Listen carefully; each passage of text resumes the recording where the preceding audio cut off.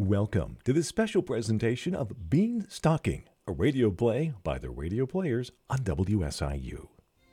Tonight's episode of the Radio Players is Bean Stalking, a play written by Steve Falcone. The intrepid radio players go back to a time of magic beans sprouting sky-high stalks to a land where ogres eat little boys and gold is ripe for the plucking to any soul bold enough. We mean to take a closer peek at Jack's adventure to uncover the reasons for his daring deeds. What truly grew from such transcendent seeds? Can joy be harvested from them? We begin with an introduction of cast in order of appearance. I'm Steve Falcone, and I'll be narrating. I'm Elizabeth Donahue, and I'll be Dame Durden. I'm Dick Matthews, and I'm the bean seller. I'm Christopher Thundy, and I'm Jack. I'm Pam Matthews, and I'm Olga. I'm Kevin Rothundi, and I'm Ogre. I'm Peg Falcone, the harp. Scene 1. Greetings, fairy tale followers. Tonight we revisit a classic fairy tale with roots as far back as 5,000 years. Who doesn't know the story of Jack and the Beanstalk? Poor woman, at wit's end down to her last scraps, must sell her prized cow, Milky White, for food. To that end, she sends Jack, her slacker son, to market to sell the prized bovine. Naive as well as lazy, Jack swaps the cow for alleged magic beans offered by a suspicious-looking fellow. That launches the basic tale. But do we know the whole story? Here's where we enter the tale for a closer look at this wondrous unfolding. We begin with a mother named Dame Durden, about to sell her cow. For once in your life, be quick about it, Jack. I've a million chores before me. The only two hands the good Lord give me to attend them. Not that I'm complaining, mind you. We must make do as best we can. Affairs went from bad to worse when John, good man that he was, passed on 7 months this Monday. How he'd despair to find his fields so dry and fallow. Little the help our son has proved, a hopeless dreamer if ever there was one. I can scarce get him to milk the cow, that product of Milky White, our last sustenance. Alas, 'tis no longer a food source, her milk having dried up. Were it not for bad luck, I'd have no luck at all. There's naught for it but to send Jack to market to sell Milky White for what he can get. That failing, starvation will surely devour us.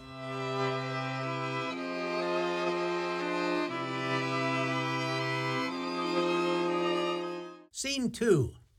Let us leave the poor woman to her worries and pick up Jack on his way to market, Milky White in tow, determined to save the family fortune with sensible bargaining. He had watched the men at their bartering and was anxious to show his stuff. A mere kilometer from market, a funny-looking little man appeared before him. Good day, Jack. That's a fine-looking cow. Good day, sir. How is it you know my name? I make it my business to keep a weathered eye on sharp-witted lads like yourself. Can you tell me, how many beans make 5? 2 in each hand and 1 in your mouth. Sharp as a needle, lad. The kind I don't mind doing a swap with. Your cow for these beans. Go along. Surely you take me for a fool. Ah, but these are magic beans. If you plant them tonight, by morning they'll grow right up to the sky. Now that is an offer I can't refuse. A cowback guarantee. Won't Mother be amazed?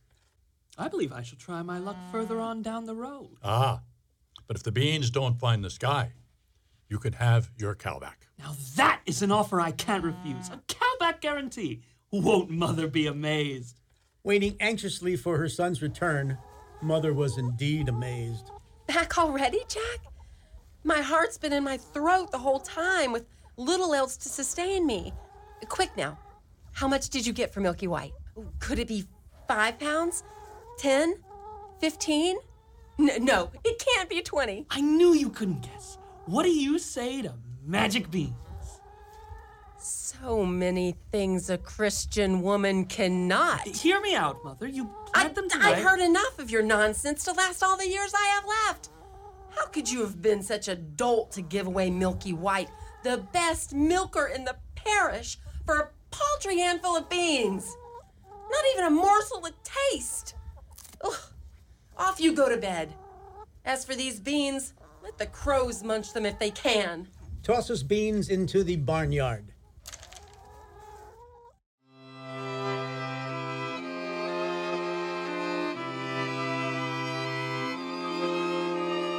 Scene 3. A sad and hungry night passes quickly for Jack. Forlorn at his failures, still young enough that little keeps him from deep sleep. Morning arrives with abundant surprise, a most pleasant one, green as high as the eye can see. The old man spoke the truth. And then some. That beanstalk rises right into the sky. Wonder could I climb up it and see what I might see? No sign of Mother. Probably trying to coax an egg out of those worthless hens. Says I'm about as worthless. Time I showed her what a determined man can do. Oh, seems to be no end to it. Well, Jack, you claim to seek adventure.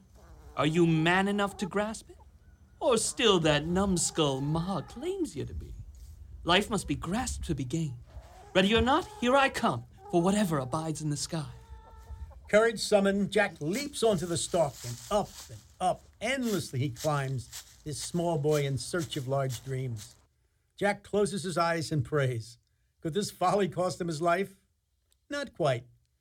At last, the heavens opened before him to reveal a majestic castle, a sight he was not at all certain was truly before his eyes.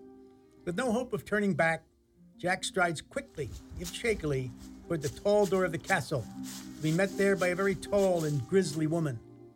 Fright at the sight of this creature aside, Jack was a male, who upon seeing a female, expected to be fed.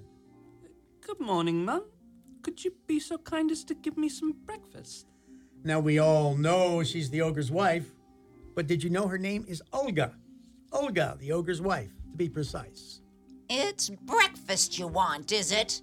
It's breakfast you'll be if you don't move on. My man is an ogre, and there's nothing he likes better than broiled boys on toast. Oh, please, Mum. I've had nothing to eat since yesterday morning, really and truly. I might as well be broiled as die of hunger. Stop plucking my heartstrings. I get enough of that from the harp. Pays a good deal more attention to her than his own wife. She makes a beautiful sound, it must be admitted. Oh, come along, you scamp. There's a bit of bread and cheese in the pantry. Make haste while my husband's still abed. Too late. The ogre's astir. Quick, into the oven. I'd rather Be eaten. Pinches Jack's arm. Ow! Bony one. My husband loves sucking the bones of young boys. He's partial to hams. Pinches Jack's butt. Stop that! In you go while you've still got those juicy hams. With a shove of both bony hands, Olga thrusts Jack into the iron oven just in the nick of time. Fee, fi, fo, fum. I smell the blood of an Englishman. Be he live or be he dead, I'll grind his bones and make my bread. Nonsense, dear. You're dreaming. Perhaps you smell the scraps of that lad you liked so much for yesterday's dinner. What was that? Sad to say, dear, there's rats about. Nasty. Take no notice, love. Go and wash up while I broil these lovely calves for your breakfast. We have no record of the ogre ever washing up. He did eat his breakfast, then go to his big chest and take out a bag of gold, which he sat down and counted. 1 guinea, 2 guinea, 3. Jack had pried open the oven door just enough to see the sack before the ogre. The lad's eyes bulged and heart thumped, the sight of more gold than he'd ever seen. He knew in a flash he must have that sack. A larceny born of desperation? We're not here to pass judgment, though it's hard not to accuse Jack of thievery, a crime punishable by death under the bloody code of George II's reign. But a starving man knows little fear beyond the cry of his empty belly, and we are here merely to observe. Bonk. I'm finished. 6. That bonk of the ogre's huge head on the table was a clarion call to Jack, who shot out of the oven, snatched the bag of gold, and huffed his way for the door. Oh, who's that boy popping uncooked from the oven? Ugh. Making off with your coins is what he's about. And about out the door, nasty whippersnapper. How can he get off half-baked like that?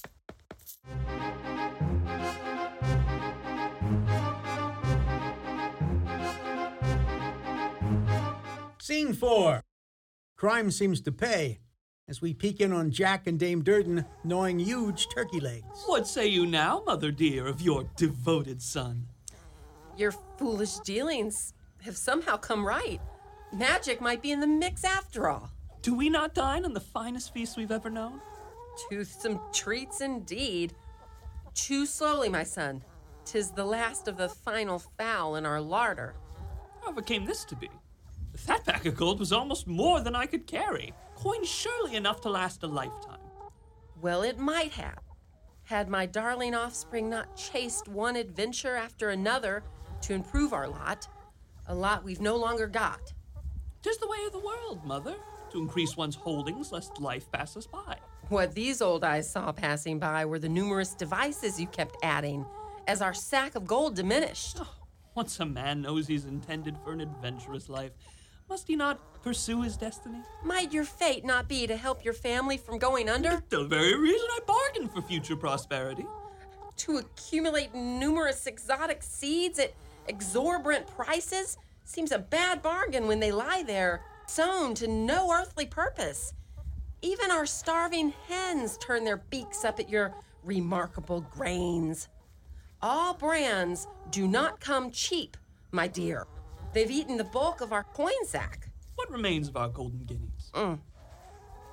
We're eating the last of our hoard. So soon? Coins fly when one buys fancy seeds. I take your meaning, mother. These business ventures of late have not blossomed. How swiftly my heedless son has learned the words of the prosperous. The bare fact remains that we once again stare starvation in the face. The chickens... Fattened by your strange seeds, we daren't trust the eating of either bird or egg. Tell me, Jack, what oddity have you noticed amongst our birds? That hen pecking at your boot, the purplish hue. Are they diseased? Never eat a violet hen. God! The bird just popped! They tend to do that, thinning the flock as well as paying caution to any idea of eating them. Oh, these Easter eggs would never do at market. Lord preserve any who chew them. Flung savagely back into the grip of poverty, to say nothing of hunger. The less said, the better. Must save our strength for the lean days ahead. It hurts my heart to hear of us back in dire circumstances. Is there nothing to be done? I seek your maternal wisdom, my vision for success having once again faltered. Speak freely, good dame. My ears are at your disposal. Dame Durden is silent. She lets her eyes travel to the beanstalk and up it, a lingering gaze not escaping Jack's nose. You can't mean... A treacherous trek of life and limb in the climb to be met by an ogre who eats boys! And doubtless knows I've stolen his gold! Of which you've said there's plenty more. So you've said many times over. I did, and the foolish crow of arrogant youth, time, has opened my eyes to the danger! True for you, my child. I should be more fearful of your safekeeping. We tarry no longer. The time has come to consider Squire Farley's offer. For the farm? 'Tis a fair, if by no means generous proposal. Never shall that cad step foot on his property! We've no other choice, my child. This child has proved himself a man, and shall do so again. My heart wishes to cry. No, 'tis far too deadly a way to go. But my mind reminds me that our bodies must daily be fed. Such a quandary to find ourselves in. What in such sorry state to do? This heartfelt message was delivered by the good dame with hands clasped to her bosom and eyes cast to the tippy top of the beanstalk with clouds gathered round it. The pose she held for dramatic effect was not lost on Jack. Your meaning is taken, Mother, to the depths of my quivering bones. No longer the headstrong lad of youth, still I stand bound to the duty of family and farm and will, by the grace of God, storm that castle once more and escape with what plunder I might to set our dire circumstances to right. Joy floods my heart at your words, dear one. Those clouds begin to darken. Best be on your way.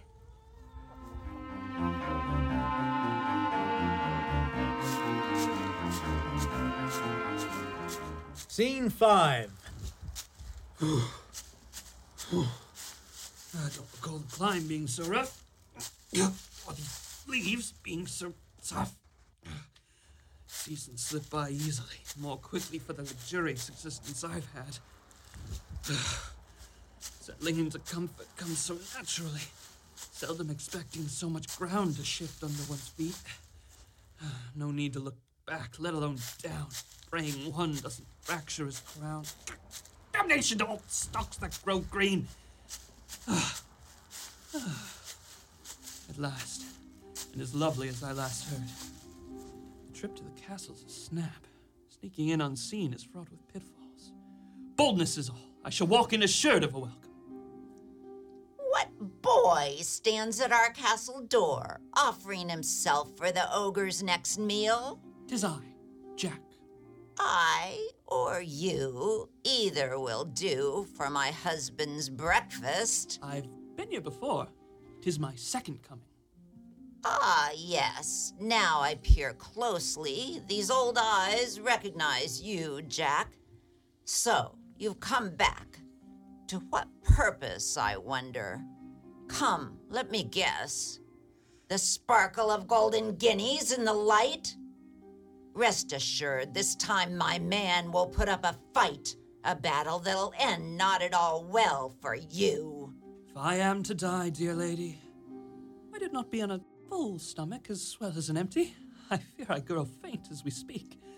Old and wizened as she was, a young one hungry before her stirred some emotion she could not name nor ignore. Sit ye down quietly while I prepare a quick bite.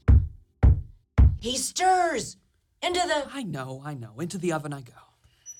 Once again, the ogre sucked marrow from bits of bone left from yesterday's meal. This time, however, Ogre's after-repast request was of a different tune. Wife, bring me the hen that lays golden eggs. Olga, of course, did as she was bade. Lay! A sound somehow soothing to the ogre, whose head began to nod and nose to snore. Seeing his chance, Jack tiptoed from the oven, nabbed the hen, and away he went. This gold source was alive, alas, and squawked at the clutch of unfamiliar hands. Fingers much too tiny to the touch, one might imagine. Again? Enough to make any fowl cry. The house was aroused, the ogre awake and thirsty for the blood of this thieving Englishman. Back here, Bugger. The ogre followed the echo of his distressed hen with a stride that swiftly ate up the distance between them. I'll get you. His best efforts hounded by ogre and bloody chicken scratches, Jack arrived at the beanstalk just before his foe and leapt into the depth of greenery, the stench of ogre breath hot on his collar. Bugger. Ogre was oddly afraid of heights. The sight of the beanstalk shifting in the wind made the ogre begin to sway, groggy and unsure where he was bound, frozen, with the turf a tumble to the ground. Jack was thus free to scramble all the way down to his farm, plant both feet again on his land. Dame Durden's gasp at the bloodied sight of her son soon turned to joy at the glow of the golden hen. The stalk shook with the ogre's wrath, but gave no sign of a giant descent. The wind echoed his roar, yet was no more than a whisper of his temper. Jack placed the hen on the ground and said, Lay. a sound that grew warmer each beat of Dame Durden's heart. Her problem solved, worries gone, beaming at the pile of golden eggs in her lap, bewitched by the gleam that shone back.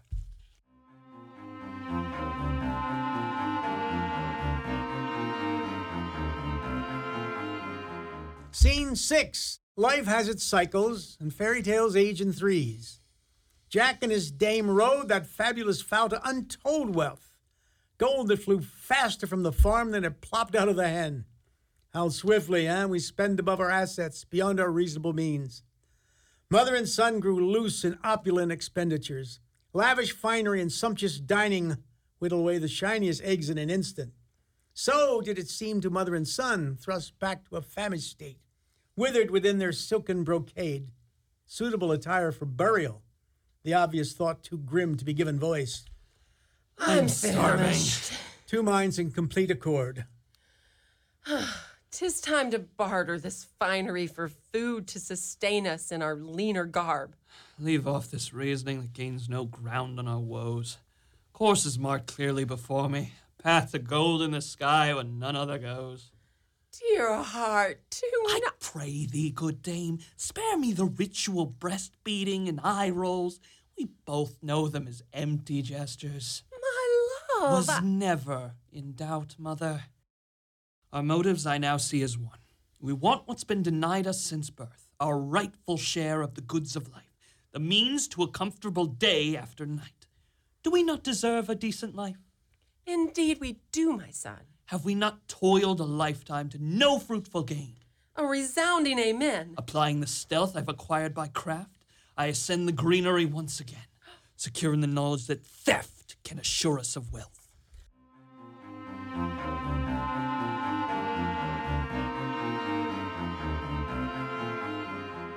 Scene 7. This task grows no easier with repetition. Some element of the foliage now troubles me when it never had before. Oh, it cannot be helped, is best ignored. This call must be stifled by the time I've topped the stalk, or I'm undone before I've begun. This adventure grows less and less fun. The clouds are parting. Silence is now my best weapon. Stealth plays a large part in this mission. No longer the front door for me. Furtive steps clear a path to future success. Exposure is the enemy. Hark, the wife strides forth to toss more bones on a pile that rises already above her reach. Deep enough to bury a corpse in. While Olga's away, I must hasten to hide myself in the bread box. None will seek me in there. Fee-fi-fo-fum! I smell the blood of an Englishman! I smell him, wife! I smell him! Do you, dearie? Well, if it's the little rogue that stole your gold and the hen, then he's sure to have got into the oven. Olga and the ogre rushed to the oven to find not a sign of Jack anywhere. You and your fee-fi-fo-fum. Your old nostrils are a day late on the scent. That's the boy you caught last night, and I've just broiled for your breakfast. How careless you are not to know the difference between a cooked boy and an uncooked boy after all these years. But I could have sworn that Ogre did swear vehemently, muttering under his breath as he scoured the larder and scattered the cupboard's contents to no avail. Where are you? Jack's good fortune had held, as Ogre never gave a glance or thought to the bread box. Breakfast was calves, but no toast. Wife, bring me my golden harp. Olga carried in this instrument of delicate strings with the face of a beautiful golden maiden. Sing. You guessed it. In no time, that hoary old head was drooling on the table. Seizing the moment, Jack crept from the bread box as silent as a crumb, swept up the golden harp, and was clean away, almost. Master! Master! Cried the terrified harp, bringing the ogre awake in a rage. Off Jack sped at a dead run, you should pardon the expression, hindered every step by the harp's cries and protestations. Help! Save me, Master! Bloody hell. That soul-shattering bellow only served to quicken Jack's pace. Oh, you'll not get away this time. He knew full well this race was for his life. You must give me up.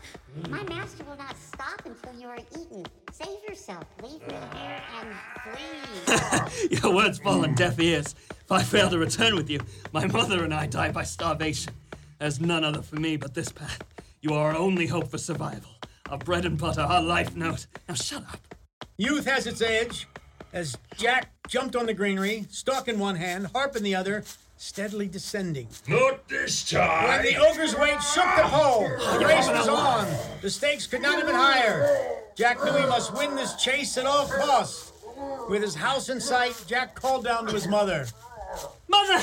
Mother, fetch me the axe! Stunned by the sway of the greenery, Dame Durden stood at the foot of the beanstalk, heart in her hands, which was quickly replaced by the axe her son desperately requested. All but tumbling off the tree, Jack handed the golden harp to his mother and took the axe to the stalk. One vicious thwack into the soft-centered bean tower sent the stalk toppling to the ground, with the ogre right behind landing with a thunderous crash. All stood stunned, but for the soft weeping of the harp, lamenting her master's end. Why cry tears for one who enslaved you? Down here, my dear, you shall sing only for your own pleasure. If others come to delight in your tune and pay a small price, you shall share in the earnings. Truly? You have my word. I've never. We didn't suppose you had, love. You shall be one of the family. Be placed wherever you please. You're your own free person with us. A person? Oh, why not? You've got ideas and opinions, as do we all. Alas, I lack arms and legs. Nobody's perfect. You're gifted with strings that make heavenly music, a joy to us all. Few bring such richness to others beyond the worth of gems. Do you truly believe folk will pay to hear me sing? I would, if I had any guineas. Oh, Jack, you shall never have to pay. My voice is my gift to you for rescuing me, for I see now that I was but a prisoner of Ogre and Olga. Welcome to the family. A happy, if curious family it became, with harp pleasing her customers by day with celestial strings, and herself by night humming by the fire, an unusual trio who lived in perfect harmony. The end. Beanstalking is an original radio play written by Steve Falcone and performed by the Radio Players. This play was recorded live in the studios of WSIU Radio with post-production editing by Hanise Coopwood.